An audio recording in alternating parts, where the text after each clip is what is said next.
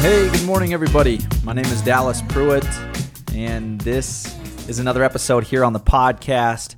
Today, we're going to dive into confirmation bias, what it is, and 2 ways that you can overcome it. Have you ever noticed just how easy it is to find evidence that supports your already existing beliefs and ignore anything that contradicts them? That is confirmation bias at work, and really it is an error that we are all making at times in our lives.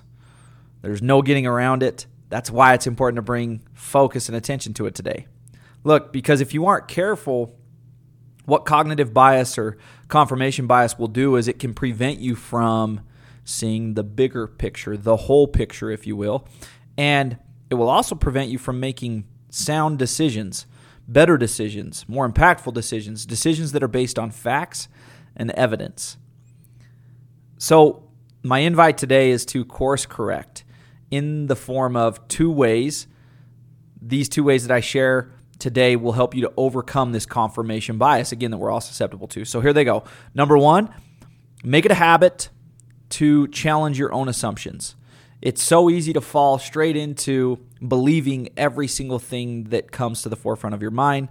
And again, when confirmation bias is at work, this can become very problematic because if you start to buy into your own assumptions, you will again close yourself off to the bigger picture, to the whole picture, to better solutions, to different solutions.